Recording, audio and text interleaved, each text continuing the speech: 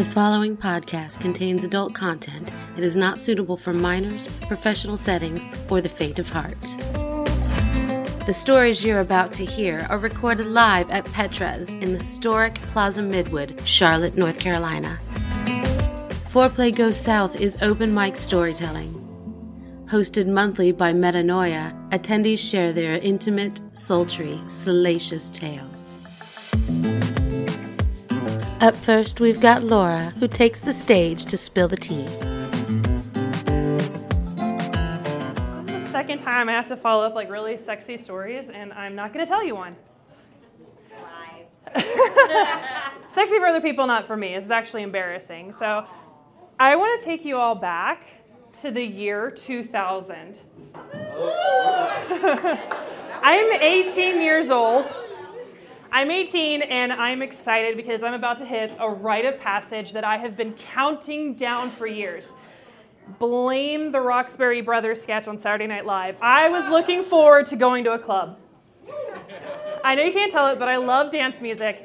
And at that time, I really loved dance music. So my girlfriends and I, we decided to go to a club. Anybody here from the Charlotte area, like the past 20 years, might remember Club 2000. Very appropriate. And y'all are laughing because you probably know what I'm about to talk about. So Club 2000 was very different from other clubs at that time. Bar Charlotte, The Graduate, The Breakfast Club, RIP all those clubs. Yep. There was not just one, but two strip clubs. There are two strip clubs, male strippers and female strippers. So my friends and I, we go to the club and we dance and dance and dance. And at one point, I'm tired. I'm like, I gotta take a breather. There's only so much Hadaway I could dance to. And we decided to go to the men's strip club. I'm 18 years old, okay? I know nothing. So we go in, and the first thing that I notice is kind of a vibe of funk hits me right away. I call it Ode de Desperation. And oh, the desperation. Because in this strip club are not young gals like me and my friends, but I'm sorry, much, much, much older women who are just there to ogle the guys that look like they belong in American Gladiators. All right, so we sit down, and these women are just living their best lives, showering this guy in dollar bills. I'm kind of bored. I'm ready to go back to the dance club. And one of my friends turns to me and says, Laura, you should give him $1. Now, I need to tell you all that I have a weakness. If you can't tell, because I'm up here telling this damn story, and the previous time I told a story, I like making people laugh. If you're my friends, double so. And I will shed any sense of decency, self-consciousness. I will make an ass out of myself, other people can agree, to make my friends laugh. So sure, I'm going to do it. So yeah, I'm going to do it. So I look at the ladies giving this guy who looks like the ultimate warrior, if you know who I'm talking about. He kind of looks like him. And his name was Nitro, which is an American Gladiator's name now that I think about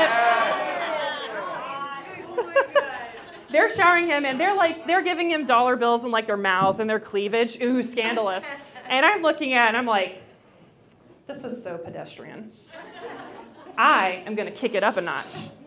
I don't tell my friends this, but I'm thinking, I'm going to get on that stage. I'm going to sit on it. I'm going to lay down, and I'm going to put the dollar bill in my mouth. I am a genius. This is a great idea. It was not a great idea. So I lay down on the stage, and the first thing I notice is that it's very cold. And it feels great, because I've been sweating. I've been cutting a rug, guys. I've been dancing. It's very comfortable. And I just don't pay attention. I close my eyes, and I don't pay attention to anything else going around me. I am so relaxed. I am completely oblivious to the movement that is happening around me. I've tuned it out. I am just so relaxed that all of a sudden I feel a breeze on my face. And I don't know what this is. I'm thinking, the hell, is there a vent above me? Okay, that's cool. That feels nice. And as I'm thinking that, at the same time, this very delicate thing starts hitting my forehead. And I will never forget the song that's playing. This is So 2000's Soul Decisions Faded. If you know that song, this is playing at the same time. And I'm like, what the hell's tapping me on the head? And that's when I open my eyes and I freeze. Now, I need to tell you all before I continue, at this point, I'm 18 years old. I am still a virgin. I've never had a boyfriend. I've never been kissed. I know, shock and awe, right? Yeah, I'm a huge Star Trek fan. I got Grand Admiral rank on Star Wars Trilogy arcade game, and I couldn't get any dick. Wow. Right? This is the closest a crotch has ever been to my face. It's like right there. And what's hitting my forehead is the banana hammock and all the contents within. So think about it. Yeah, like this. To the rhythm of the music. And I'm just standing there and my friends are laughing their tits off. They think this is great. And I want to get back to the dance club. I'm freaking out. Finally, he stops. I still have the dollar bill in my mouth. He helps me up, holds my hand, and I'm like, okay, God, thank God, this is done. I can go. Oh, no. We're just getting started. Oh, God, this was so embarrassing. So he holds my hand, and I start to pull it away. Oh, no, he's got a good grip on it because he wants to make an impression on this young girl just like the impression he made on my forehead. I don't know how he did it, but he's got my hand on his chest, and magically appears a bottle of Neutrogena body oil. Stripper magic, I guess. I don't know. And he just pops the top open and just starts to drizzle it on his chest. And I'm like, what the fuck? And then he gets my hand, and he starts rubbing it up and down his chest to the beat of the music. And I'm just standing there like, I'm the good girl, okay? I get straight A's. Oh my God, that's why I like being called that.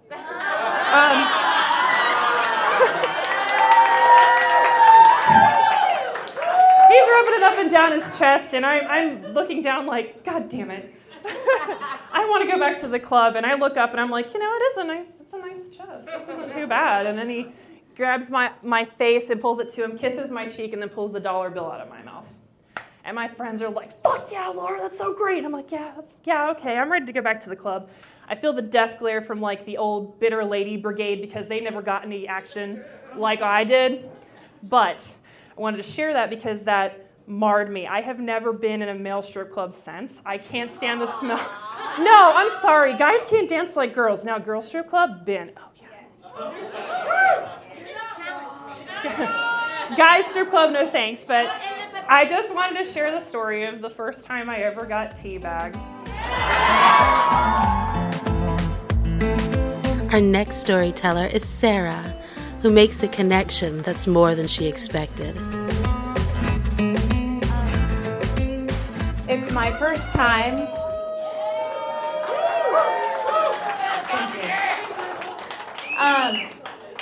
So I wanted to talk about, I love threesomes. And not to be like that girl, because I'm definitely like pansexual, queer, woman-leaning, kind of like it's like a Enneagram type thing. I'm like woman-leaning, but, girls gotta eat kind of thing.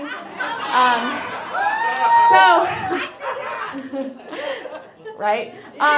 So I was approached by this gorgeous woman, gorgeous. I was like, she like messaged me on the, and I went to her profile and I was like, I could be down to meet up, kind of thing. And, it was like her and her husband. And I was like, this, I'm into. The husband was like, tatted here and here, musician kind of thing. I was like, that's fine. That's whatever, that's cool. So I was like, we're doing this. Like, I am what they like to call a unicorn, right? Thank you. I know it's a really tough life to lead. I hate being the center of attention. But I do. So I met, Kari's not here. Okay, I met Kari first at a bar, and it went super well. I actually saved her from some drunk guys, like trying to buy her shots. I like walked up and I was like, hey, it's me. Like, this is how we met the first time. I tried to be so cool. It actually went out. It worked really well, and we meshed super well. She let her partner know that this was going really well and that we had a date that weekend to do things. And I knew they had kids, but I didn't know what that meant because I don't have kids. So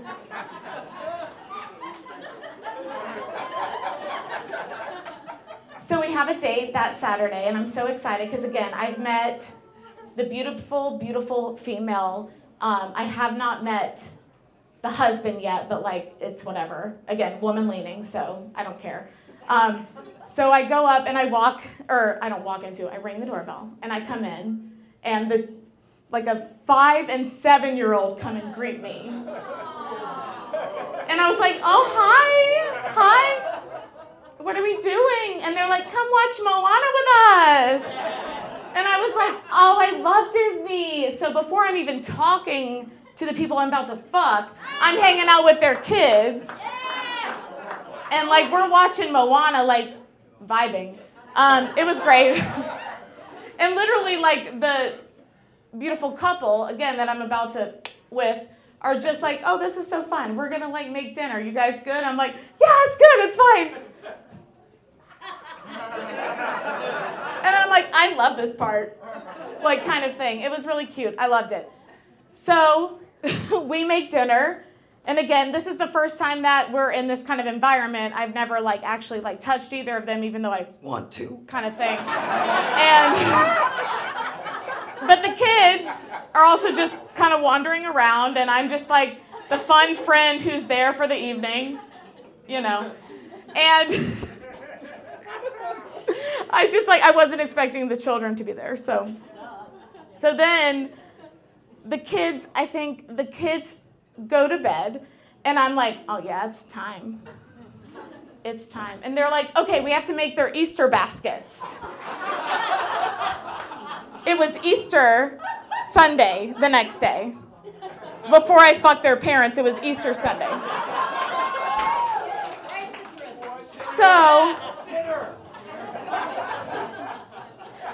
So they had the baskets ready, but, like, we were still, like, putting stuff in it. And it's like 11 p.m. at this point, and I'm like, this is so fun, but you know what would be more fun? And they're like, oh, Sarah, they don't know your handwriting. Can you, like, write from the Easter Bunny? And I'm like, yeah, I'm the Easter Bunny. Yeah, that's me, Easter Bunny. Hop over there, kind of thing. So I write the notes from the Easter Bunny. It was actually lovely. It was a very fun time. And then eventually the Easter baskets are done. The scavenger hunt, which we prepared as well as a threesome, the scavenger hunt was done. And then they were like, let's go to the bedroom. And I was like, finally. Like, I put so much work into this. I just really want to, let's do this. So I'm sorry, this is my first time doing this, and also I've been here long enough that, like, as far as the sex part goes, it's kind of blurry. It was amazing, but blurry. Lots of, like, biting, teeth, fucking, all this stuff. It was all just, like, a beautiful artistic mirage, if you can say. And then at one point, all of a sudden, there's crying, but it's not the three of us. And, like, you know, we have to kind of all pause ourselves to be like, there's a voice. It was a child. The child was crying because usually the parents did not lock their door. They never lock their door. It's always available for the children, but not tonight. Tonight it was closed and locked. So the boy child, was crying at the door because he tried to get in. And and the poor dad is like, get dressed, like, and me and the wife are like, hi. And so that had to be a whole thing. Sorry, then we continued and it was lovely. But I just mostly think about that night being like, I'm the Easter Bunny. So, thanks.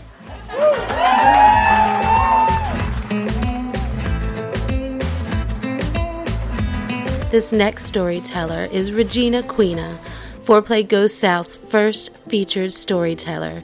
She'll take the stage next week on June 20th, but in this story, she talks about her first play party. I'm about to tell you my kinky origin story. It also happened in Chicago, so wherever Peter is, thank you for bringing that into the conversation. All right, so I am living in the suburbs of St. Louis with my husband. We have been wading into the shallow end of the experimentation pool, and I apologize because this may sound a little bit like kink shaming. I don't mean it that way. We've had a threesome. We've gone to a swingers club. So I understand that my definition of wading in at the shallow end may be some other people's definition of jumping in at the deep end without your floaties.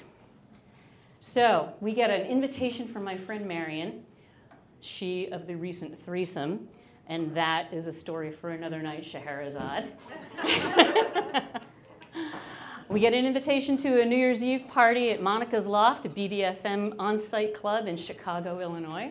I immediately say yes, backtrack to the hubby and go, can we go, please? He goes, yeah, okay, we can go. Great, all right, so my first opportunity to sign a waiver online.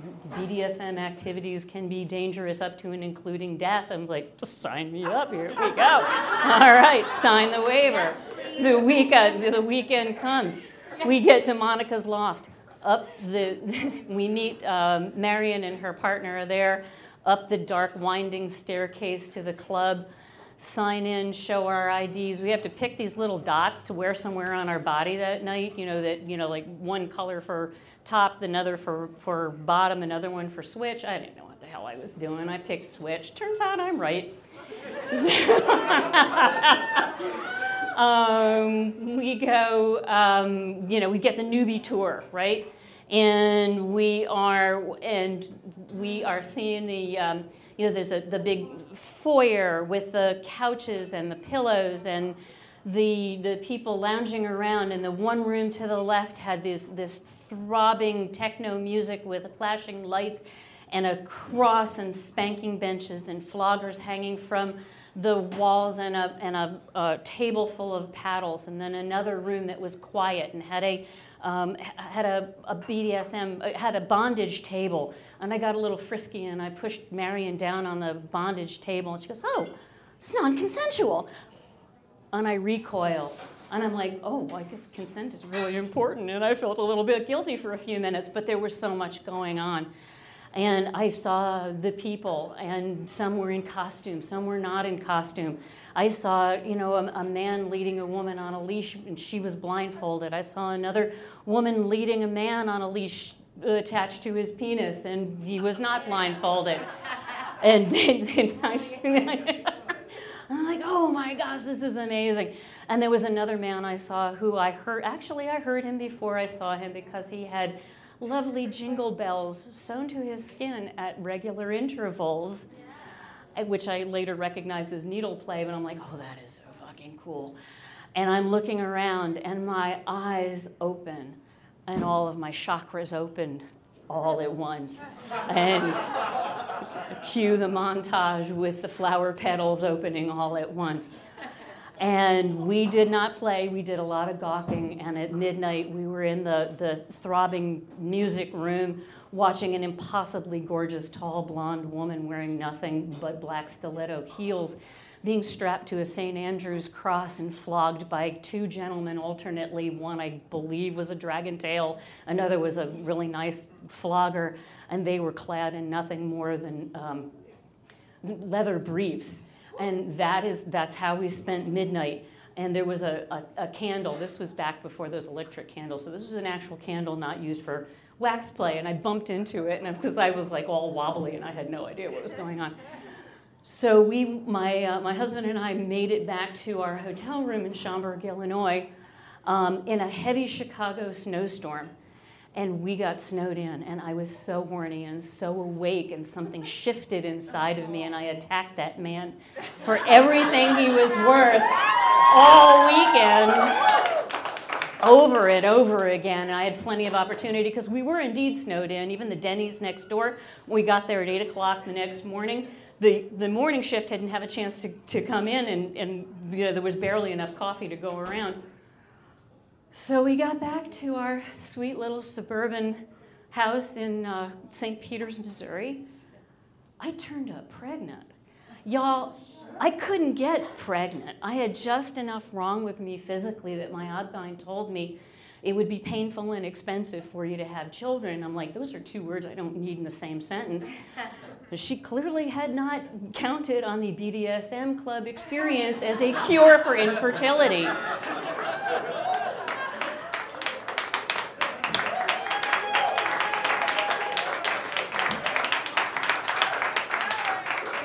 That was 9 months and 23 years ago.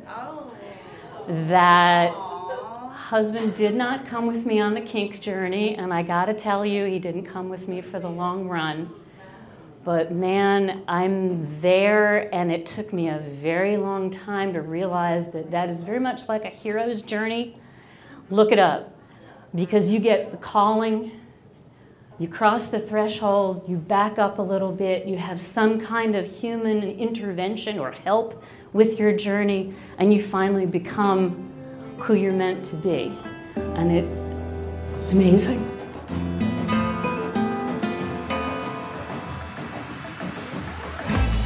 This episode of Foreplay Goes South podcast was recorded and produced by event host and podcast creator Metanoia. These stories are recorded live every third Tuesday of the month at Petra's in Charlotte, North Carolina. Come check out our live storytelling at Petra's. This month is June 20th, and we'll be sharing the stage with featured storyteller Regina Quina. For more information about Foreplay Goes South, follow us at ForePlayGS on Facebook, FetLife, Instagram, and Twitter.